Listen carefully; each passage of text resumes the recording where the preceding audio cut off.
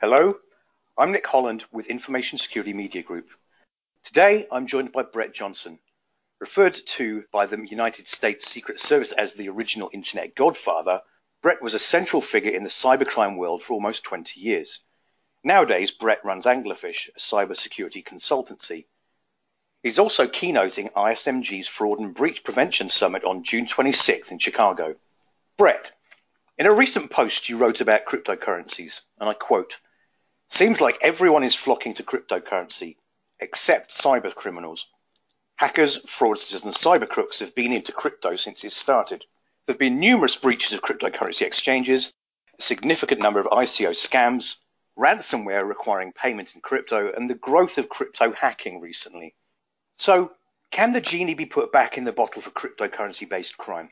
I really don't think it can. You see, what happens is when I was involved in cybercrime as a criminal, we always had trouble of finding a way to cash out, finding a way to launder money. Back then, we used Western Union. Once we kind of milked that out and Western Union understood what was going on, that we were laundering funds through them, we moved over to recording the mag stripes on debit cards, and we would email those to each other and place money on those. That turned in, from there we went to eGold, which was kind of a precursor to Bitcoin. That got shut down. The guy who started that, he actually got charged with money laundering and went to prison for a while.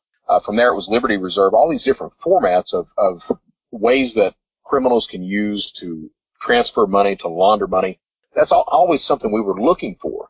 Now what happens is when Bitcoin comes out, cryptocurrency is almost the perfect choice for a criminal to use to transfer large amounts of money, to launder funds, anything else like that. Bitcoin, when it came out, most people thought it was pretty anonymous. Well, it turns out it's not anonymous, but still you can transfer large amounts of money pretty easily and stay hidden as long as you know what you're doing. What we've seen recently, though, is as Bitcoin is, it was first adopted by criminals, but as Bitcoin has become more popular, more mainstream, regular, legitimate citizens are investing in cryptocurrency.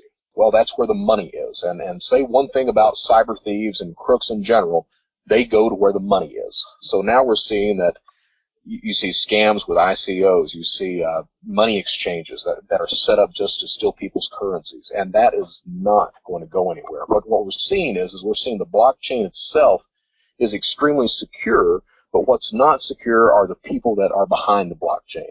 So we see a lot of social engineering attacks going on, a lot of stuff like that are stealing people's money. So, again, there's a lot of noise by the SEC and a whole variety of regulators internationally. But is regulating cryptocurrencies even possible? I think it's possible, and I think that it's something that has to be done. For one thing, once regulation hits, is when we will see that cryptocurrency is really massively adopted by everyone in general. It takes that regulation. It takes that safety net for people to say that, okay, I'll invest in this. When that happens, I think that cryptocurrency is going to go through the roof as far as value goes. The problem is that a lot of these crypto coins are anonymous. And when I say anonymous, I mean completely anonymous. You get something like Monero or Dash or something like that. There's no way to really determine who is sending money or who is getting the money that's being sent. So from a regulation problem, of course, we can regulate ICOs, we can regulate anything like that, but how do we track money that's being transferred anonymously? And that is a question for a brighter mind than I am. I don't have the answer for that. So it's interesting you brought up eGold. I can remember them a few years ago. And they were based in some offshore enclave, I seem to remember. Oh, yeah, the guy was based in the Cayman Islands.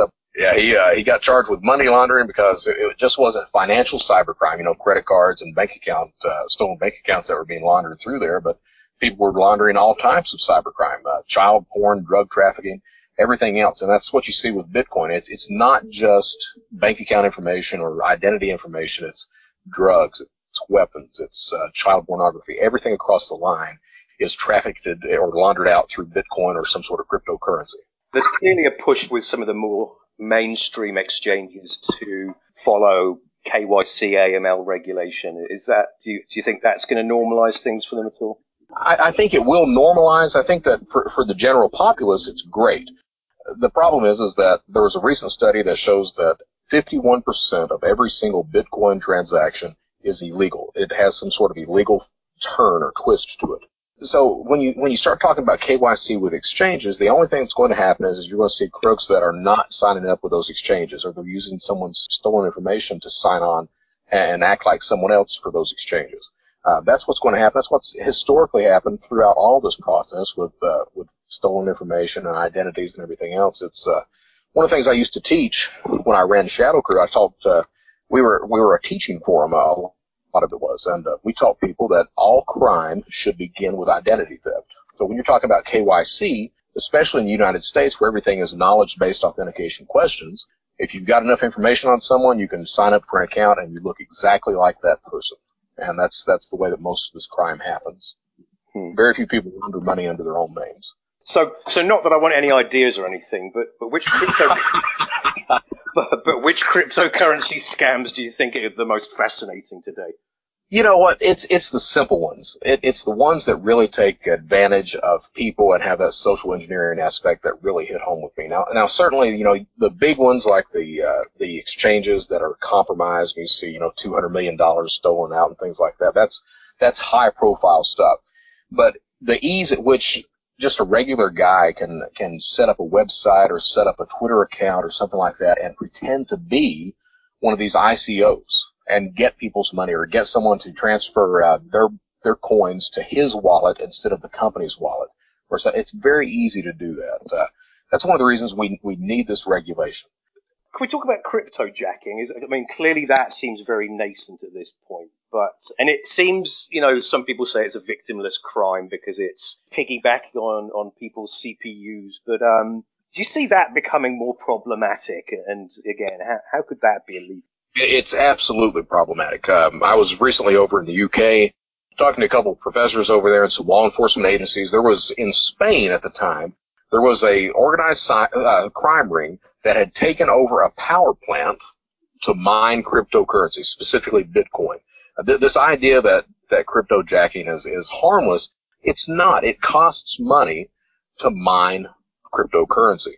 So when you're basically jacking someone's power, you're making them spend money on that. So it costs the company more money. In turn, the company, who do they pass the cost on to?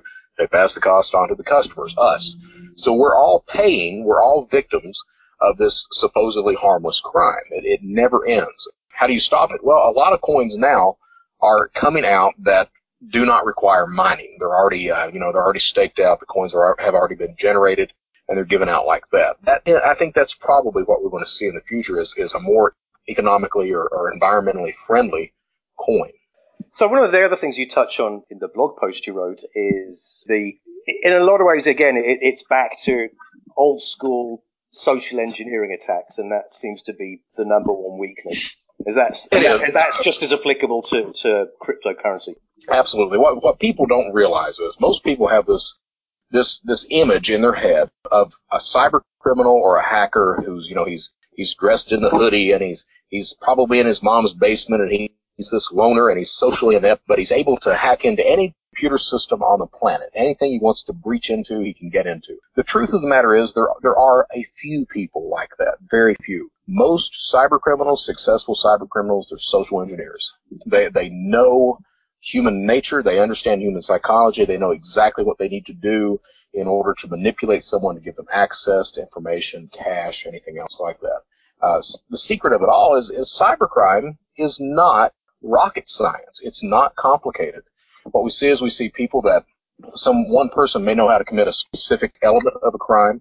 He doesn't understand the entire spectrum of that crime he's trying to commit, so he'll partner with other people that do understand it. So they'll form this criminal super team that understands exactly how to manipulate systems to commit a crime. But it's not complicated stuff. Most of this stuff is social engineering. It's tricking someone into giving access or information that just simply doesn't know better. They may in the back of their head kind of think something is wrong, but it's just spur of the moment. They give access, they give information, they give coins, anything else like that. Thank you, Brett. That was Brett Johnson of Anglerfish and former America's Most Wanted cyber criminal. For Information Security Media Group, I'm Nick Holland.